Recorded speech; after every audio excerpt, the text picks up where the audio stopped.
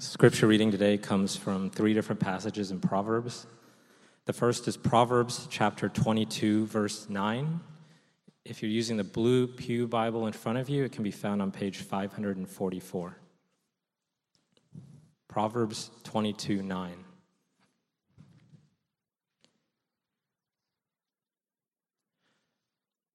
Whoever has a bountiful eye will be blessed, for he shares his bread with the poor. And the next passage is chapter 28, 27, which is 550. Page 550, Proverbs 28, 27.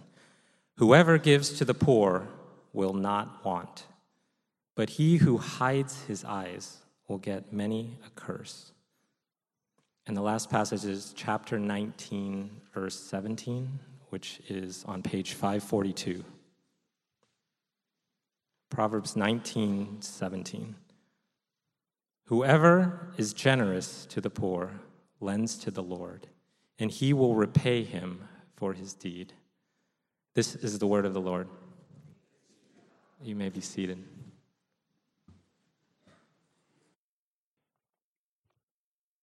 Let me pray for us once more. Father, we thank you for your holy, inspired, and inerrant word. We pray now that your Spirit come and minister to us through the preaching of that word. We pray, Lord, that you would make our hearts ready to receive what it is you have to say to us, that we might respond with faith and obedience. We pray these things in Jesus' name. Amen. Well, friends, so far in our study of Proverbs, we've mainly been preaching through whole chapters. It works pretty well to go through the whole chapter if you're in chapters 1 to 9 of Proverbs. Once you get into chapter 10 and on, there's less of an apparent organization, and each proverb can be taken and studied alone. But even if you do that, even if you're just picking a few proverbs, it's still important to interpret those proverbs in the context of the whole book and then in the context of the whole canon of Scripture. And so today, our primary proverb is going to be the first one that James just read, Proverbs 22, verse 9.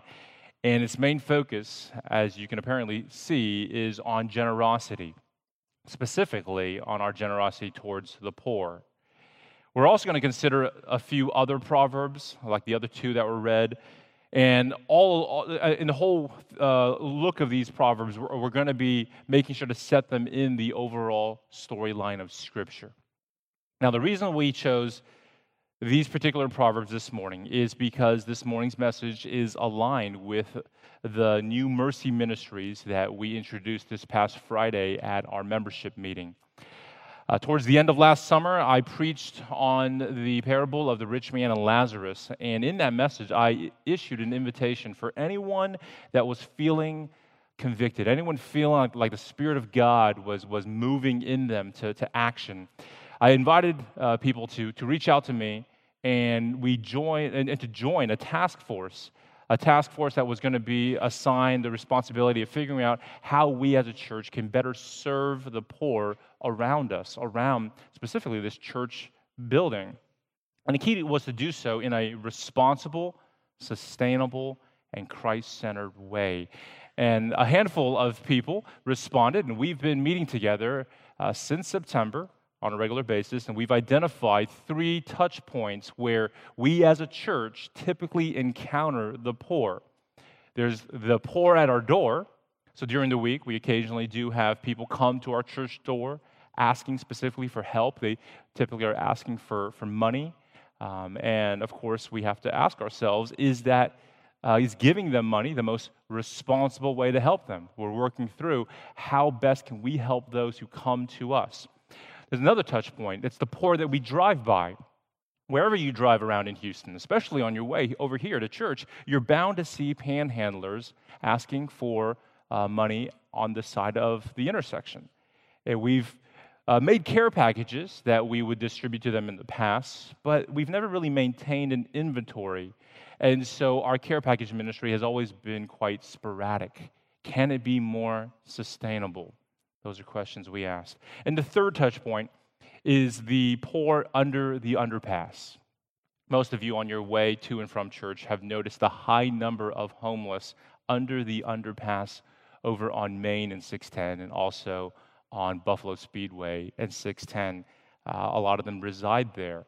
And instead of just waiting for them to come to us, to come knocking on our door asking for help, can we go to them? Can we visit them? Those, again, are questions we began to ask. Well, with these 3 touch points in mind, this team of volunteers have developed 3 new ministry initiatives, and we are publicly launching them this weekend. I'm going to tell you more about those things later, but overall, how you can see all of this is seeing it as the new mercy ministries of our English congregation. And our ministry to the poor, through these 3 initiatives that we're going to be talking about, is only the first, the Lord willing, many other mercy ministries that we're going to be able to add to this team and to address the various practical needs in our community. This team is going to be available in the lobby after service, where you can be able to ask them questions about how to get involved, how you can be able to assist. Now, my main goal this morning, of course, is besides just informing you about these things, telling you about these 3 initiatives, my main goal is to lay out a biblical foundation for why Christians should take seriously our ministry to the poor, especially the biblical imperative to give of our resources to meet the practical needs of the poor. Yes, friends, that is in the Bible. It's in the Old Testament, it's in the New Testament. Giving to the poor is a duty of all Christians. It's an imperative. We're going to see plenty of passages saying that. But giving to the poor is not just a duty of a Christian, it's really a description of a Christian. That means it's not a task that you have to check off in order to be a good Christian. Giving to the poor is an activity that characterizes a Christian. It's not the only characterization, it's not the only description, but it is one way to characterize or to describe a Christian. A Christian is someone who gives to the poor. It's like how you would say that dribbling a ball or hitting a jump shot is not just the duty of a basketball player. I mean, it's really a description of one. I mean, yes, of course, you could say that, it's something a basketball player has to do, but it's more accurate to describe it as what a player enjoys doing. So have you ever seen a true ball player, a true basketball player dribbling down the court with a sense of carrying this heavy burden, this tremendous duty that I have to dribble this ball, and I have to hit that jump shot, or else? You don't see that kind of mentality or attitude. No, if they are truly basketball players, then you would expect them to be naturally, and for the most part, joyfully dribbling down the court and making jump shots. That's what basketball players do. It's an important activity that characterizes them. And that's how I want us to understand this activity of giving to the poor. It is an imperative. It is a duty, but it's best to see it as a description of a Christian, which means you should be wondering, if you consider yourself a Christian, does this describe you? Are you living characteristically like a Christian? Now, friends, if we're going to talk about poverty, we're going to talk about generosity, then it's important for us to understand the relationship between some pretty key concepts. And so what we need to do is to understand the relationship between 3 particular key concepts that I'd like to talk about this morning. First, the concept of poverty and curse, and then the concept of generosity and blessing, and lastly, giving to the poor and lending to God. We need to see how these concepts relate to each other. So the first pair of concepts I want to look at is the relationship between poverty and curse, particularly poverty and the curse of sin. I want to consider the question of what causes poverty. Now, some would say that poverty is self-inflicted. Some would say that it's a consequence of your sin. You're being cursed by God for whatever disobedience, whatever failure you've committed. That's why you're poor. Well, that may be a convenient way to understand poverty for those who aren't poor, but it doesn't hold up. It doesn't explain why godly people sometimes are poor and why sinful people can sometimes be rich. So let me offer a bit more biblical way to understand it. See it this way. Poverty is a result of the overall curse of sin, but being poor doesn't mean you're cursed. Poverty is a result of the curse, but being poor doesn't mean you are cursed. In other words, there wouldn't be such a thing as poverty if not for the fact that we are living in a Genesis 3 world, a sin-cursed world. But there is no biblical warrant to assume that poverty itself is a sign that you are personally cursed. So let's bring this all the way back to Genesis. Let's bring it back to the one human activity that most directly addresses the plight of poverty, that being work. In Genesis chapter 1 and 2, we see that from the beginning, work was a God-given thing. Work was part of God's good created order. Labor is the creational means by which we meet our material needs. Having to work for one's food, to provide for yourself, to provide for the needs of your family, that's not punishment for sin. No, that's part of God's good design. I know a lot of us have this idyllic picture of the Garden of Eden as if it was this land of leisure. We have this perception that Adam and Eve, all day long, they just laid on beds of roses, and trees would just lower their branches within arm's reach for them to pick off some fruit, and then the crops would just spring up automatically by themselves, and little forest creatures would forage the forest and bring food and lay it at the first pair's feet.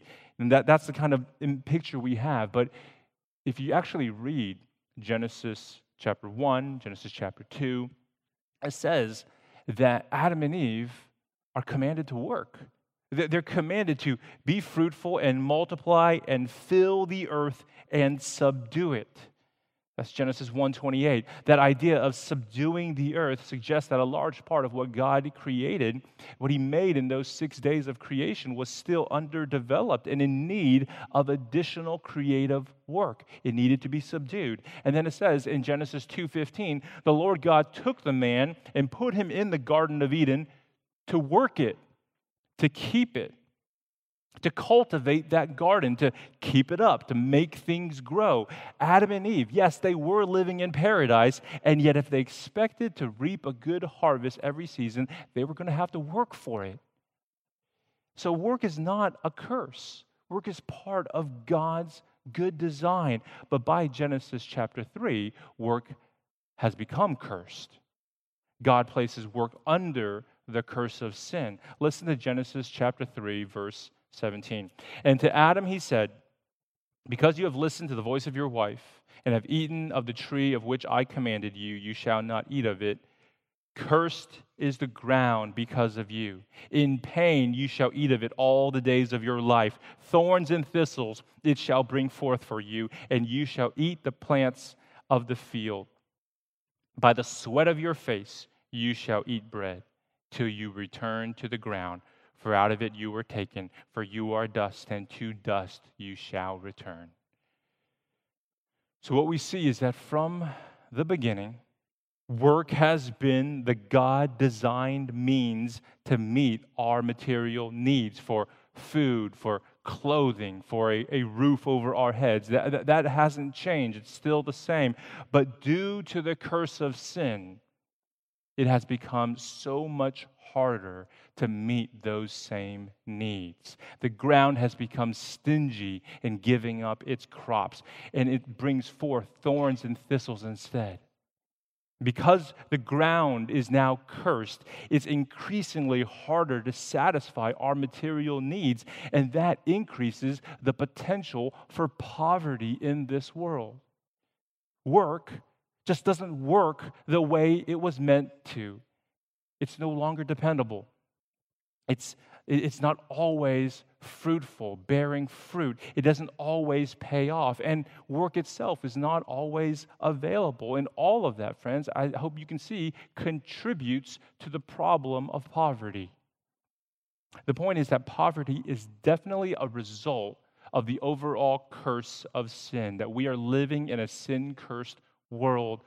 People are poor because the ground is cursed, because work is cursed. But friends, that doesn't mean poor people are individually cursed. There's no biblical warrant to say that they deserve being poor or to assume that it's their own fault or that their poverty is completely self-inflicted. Now, of course, that's not to say that the poor are completely blameless and hold no responsibility, but let's just be careful not to make too many assumptions, lest we find ourselves in the company of the Pharisees saying, who sinned, this man or his parents, that he was born poor? And we might very well hear the Lord say to us, it was not that this man sinned or his parents, but that the works of God might be displayed in him.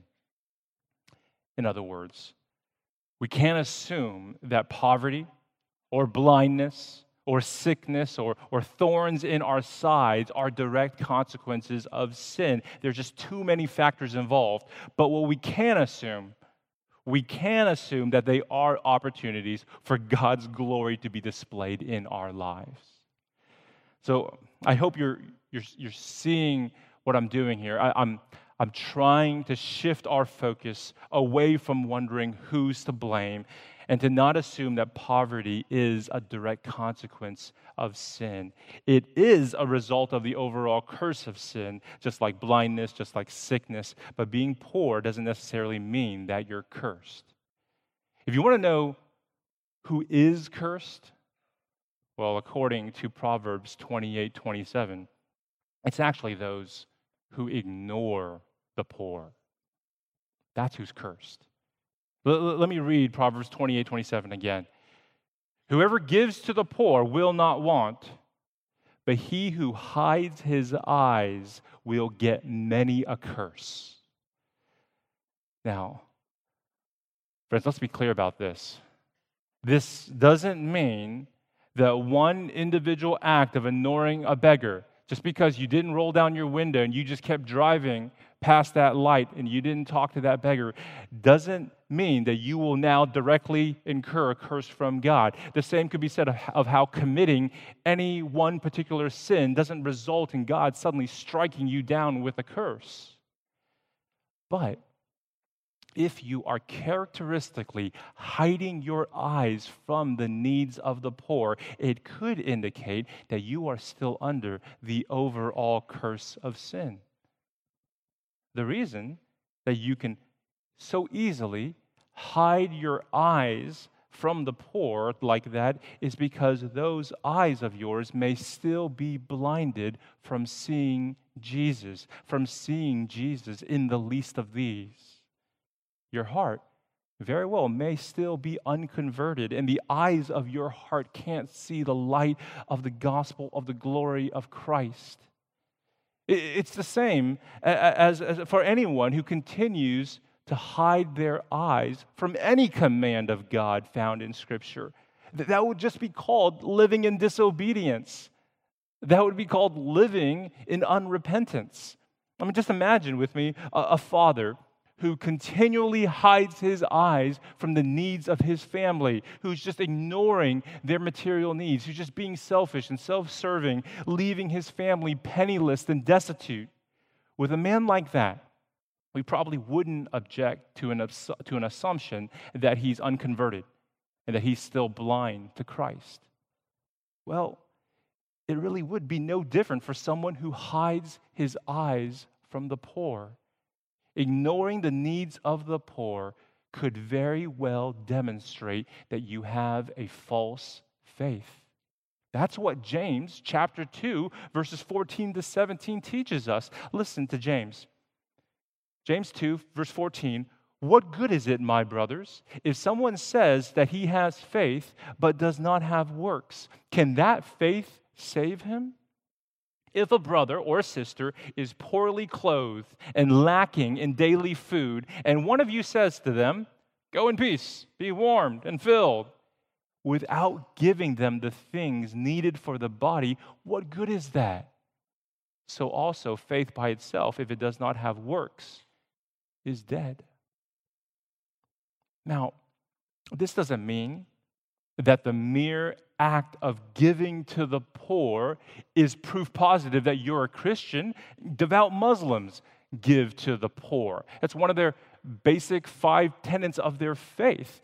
So giving alms to the poor obviously doesn't make you a Christian. You're made a Christian through faith in Jesus. Jesus, who is the Son of God, the high King of heaven, who is rich beyond measure, and yet for our sake he became poor. Why? So that by his poverty you might become rich. He humbled himself as a servant. He took up his cross. He served us by taking up his cross and becoming a curse for us by dying on that cross. In his death, Scripture tells us in Galatians 3 that Jesus bore the overall curse of sin, which now liberates those of us who are in Christ. That's how you're freed from the curse, not by works, not by you going around giving your money to the poor. You're freed from the curse by faith in Jesus who bore the curse. You are saved by faith, a faith that works, a faith that actually issues forth in good works, according to James chapter 2. So, friends, giving to the poor doesn't make you a Christian, but it does describe a Christian. A Christian is someone who reads a proverb like Proverbs 28:27, and it says, "Whoever gives to the poor will not want," you won't lack. And a Christian reads that and responds by exercising real faith, living faith, not dead faith. A Christian gives to the poor, trusting that the Lord says, "I will not want, I will not lack." God is going to faithfully supply my needs as I'm giving of myself to meet the needs of others. That's how a Christian thinks. That's how a Christian acts. But if you hide your eyes from the poor, if you look inside your heart and you realize you don't have a heart at all to help them, then be warned that it could very well mean that the eyes of your heart are still blind and you're still under the curse of sin. Friend, if that is you, if that's your case, then ask God right now to come into your life, to change your heart, to open up your eyes to see, first of all, Jesus as Lord and Savior, and then to see the needs of those around you. You need a new heart. You need new eyes. And then, as God does that work in your life, then what your new heart needs to hear is a promise that generosity to the poor won't leave you empty. You need to hear how generosity to the poor won't be overlooked by God. You need to hear how giving to the poor will lead to blessing.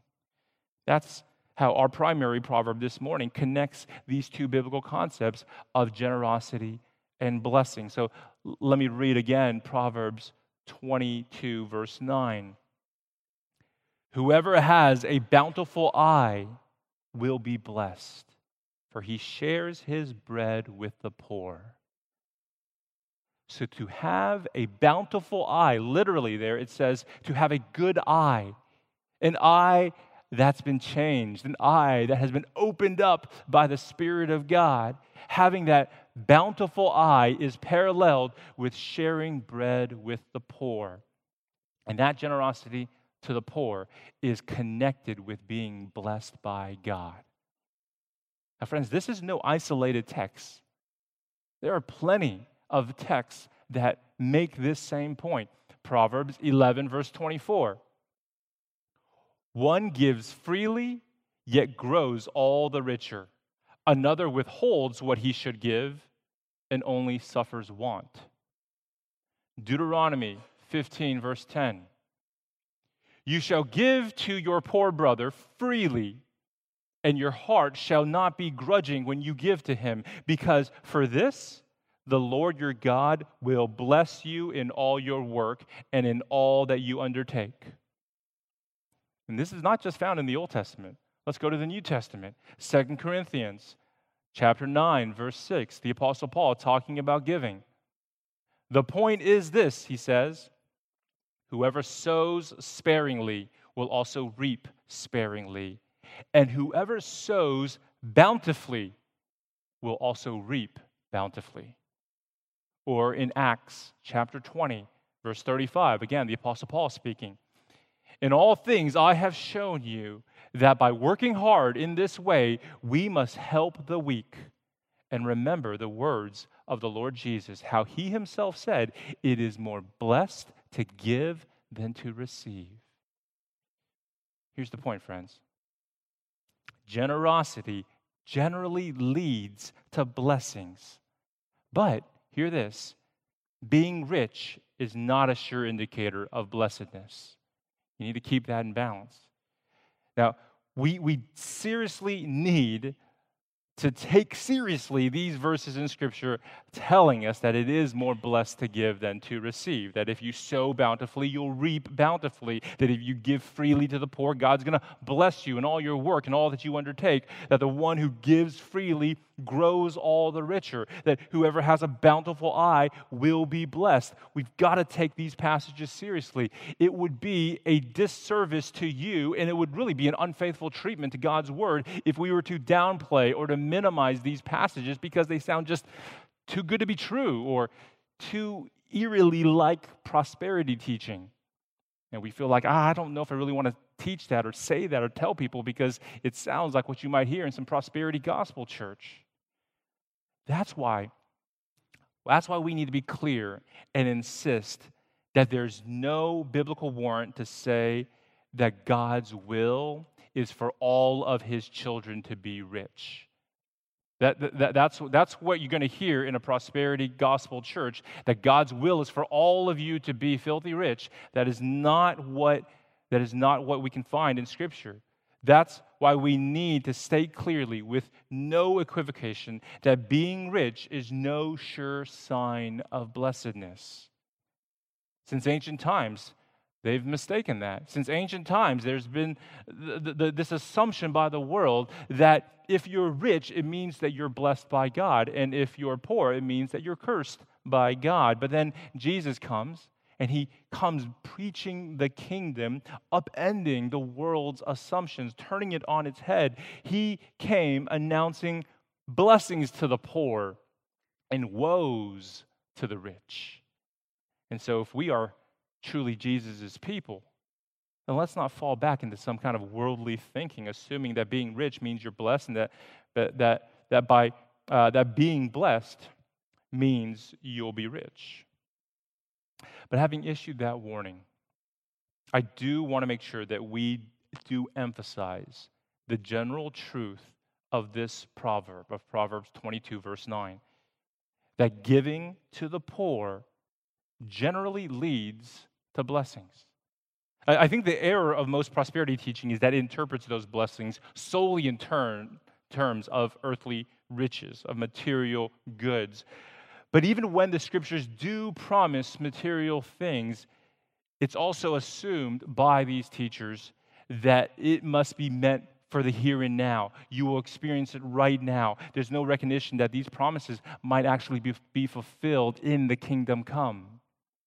But the most egregious offense of prosperity teachers is that when they tell you to be generous and to give, they don't really have the poor in mind.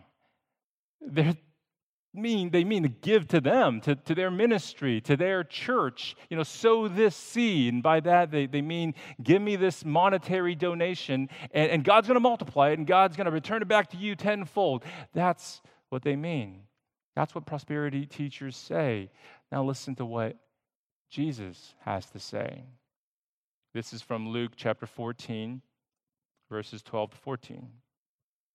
He said also to the man who had invited him, when you give a dinner or a banquet, do not invite your friends or your brothers, or your relatives, or rich neighbors, lest they also invite you in return and you be repaid.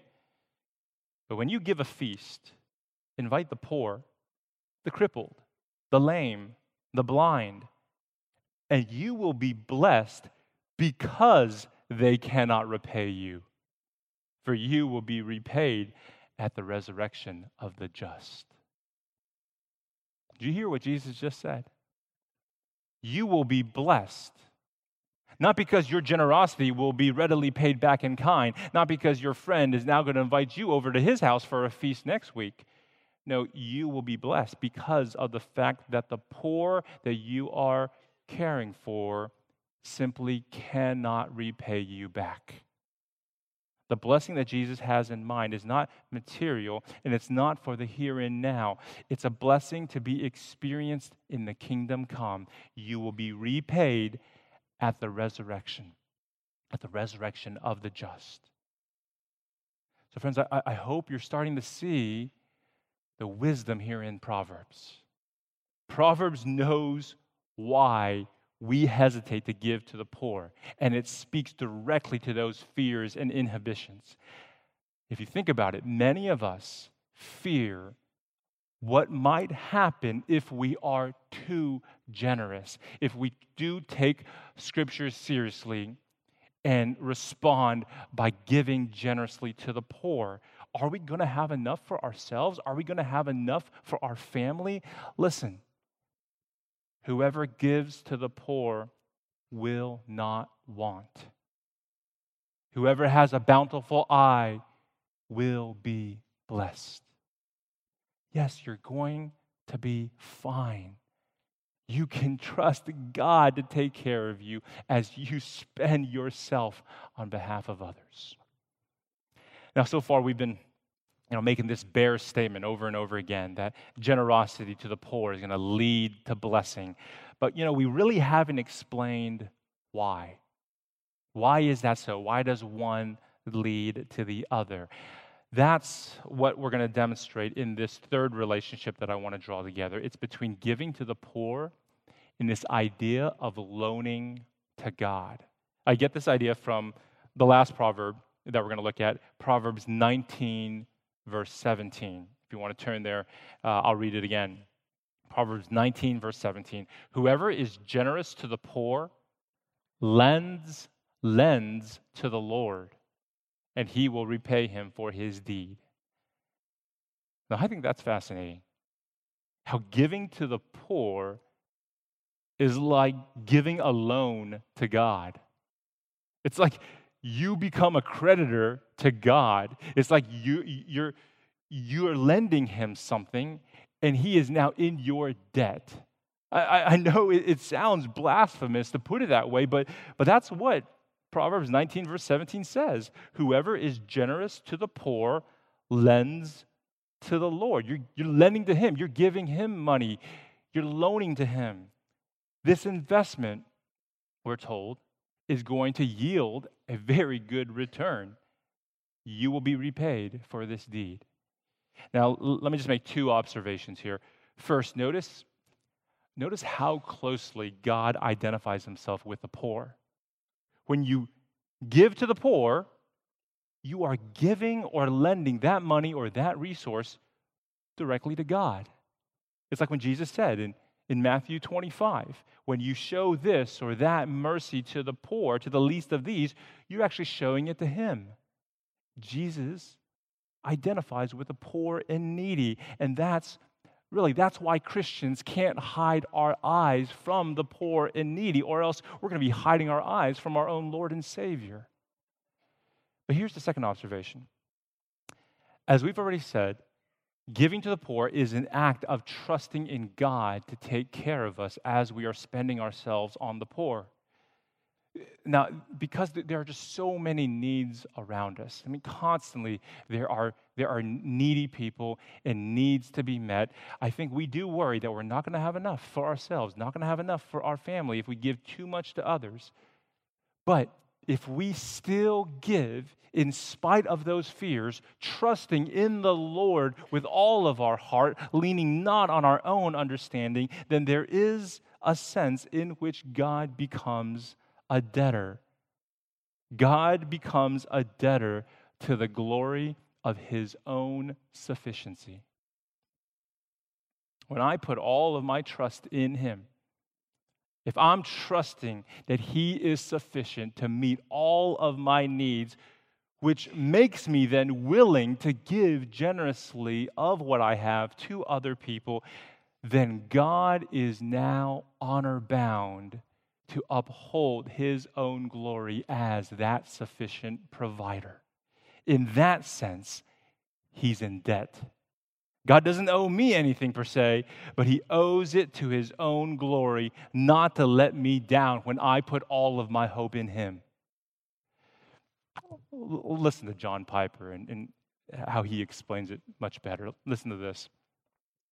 The focus of Proverbs 19, verse 17, is not on the Lord's need, but on the certainty of our receiving back from the Lord something corresponding to what we gave to the poor. God treats our gifts to the poor as obligating his own divine generosity back to us with the same certainty as if we lent the money to him and he made his integrity the guarantee of our return. When our investment in the poor is an expression of faith in God's provision, then God himself is committed to bringing that investment back to us with the same certainty as though he were in financial debt. Friends, that is why giving to the poor is really one of the wisest ways to invest your money. You're lending it to God. And is there anyone more reliable, more reputable, more dependable to lend your money to than the Lord our God? Is there anyone more that you can count on to repay you? He sees what you do for the poor. He sees how much you give to them in secret. And he knows if you're doing it out of true faith. Faith that he will graciously provide for all of your needs, which then frees you and enables you to sacrificially meet the needs of others. Friends, when you are trusting in God like that, he won't let you down because he won't let his own glory down. That's why giving to the poor leads to blessing. It's because God honors his own glory as you trust in him as your sufficient provider. That's why he'll repay you for your deeds. If not in this life, then for sure at the resurrection of the just. So this morning, what I'm trying to do is to urge you through the word to be generous to the poor and to lend to God. And see how he's going to honor that. See how he will repay you.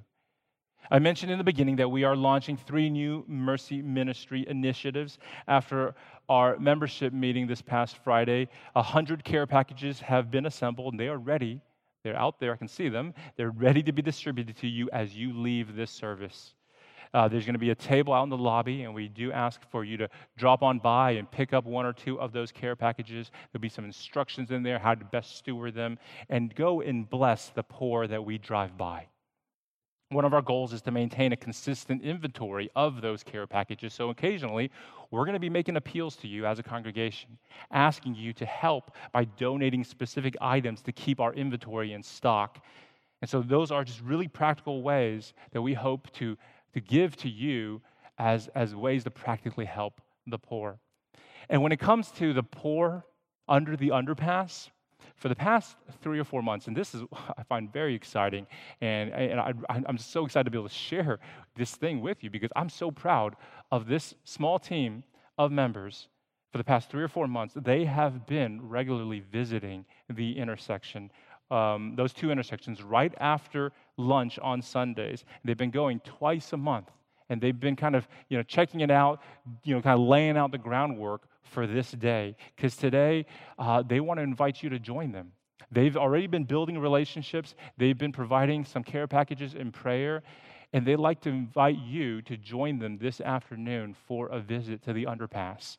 If you're interested, meet in Trailer 4, the big room in Trailer 4, at 1 p.m. after lunch for a brief orientation, and then you leave your car here and you just walk with them, and they'll take you over to one of the two intersections, and you'll visit with people there for about an hour, hour and a half, and they're going to be with you there the whole time, and they already know some of the people there, so feel free to join them this afternoon. And lastly, for the poor at our door, we're in the process of developing a pantry ministry by which we can more systematically and practically meet the needs of people who come asking for help. And not just their practical needs, because they're coming to a church door. We want to also meet their spiritual needs as well. And so that's another ministry that is in the works we want you to know about. So, friends, we do hope these initiatives will equip you and encourage you to really give of your time, money, and resources to meet the needs of the poor in our community. If you're interested to join any one of those teams of volunteers, again, go to that table after service, and there'll be some sign-up sheets. You can be able to be in their contact list. But friends, just remember, as I conclude, that we do this not just because it's a duty of Christians. We do this because it's a description of who we are. We are co-heirs with Christ. We are partakers of his inheritance secured for us in the heavens. We are citizens of a kingdom come, and until that day, we give of ourselves for the glory of God and the good of others. That's who we are. Let's pray. Father, thank you for this word, and we do pray that as your Spirit moves within us, you will bring about the needed conviction, you will bring about the needed motivation to respond in obedience, to respond with a cheerful generosity towards the poor that you have put in our lives, you have put in our neighborhoods, you have put around this church, you have put along the intersections of this city. Help us, Lord, to be generous, bountiful givers.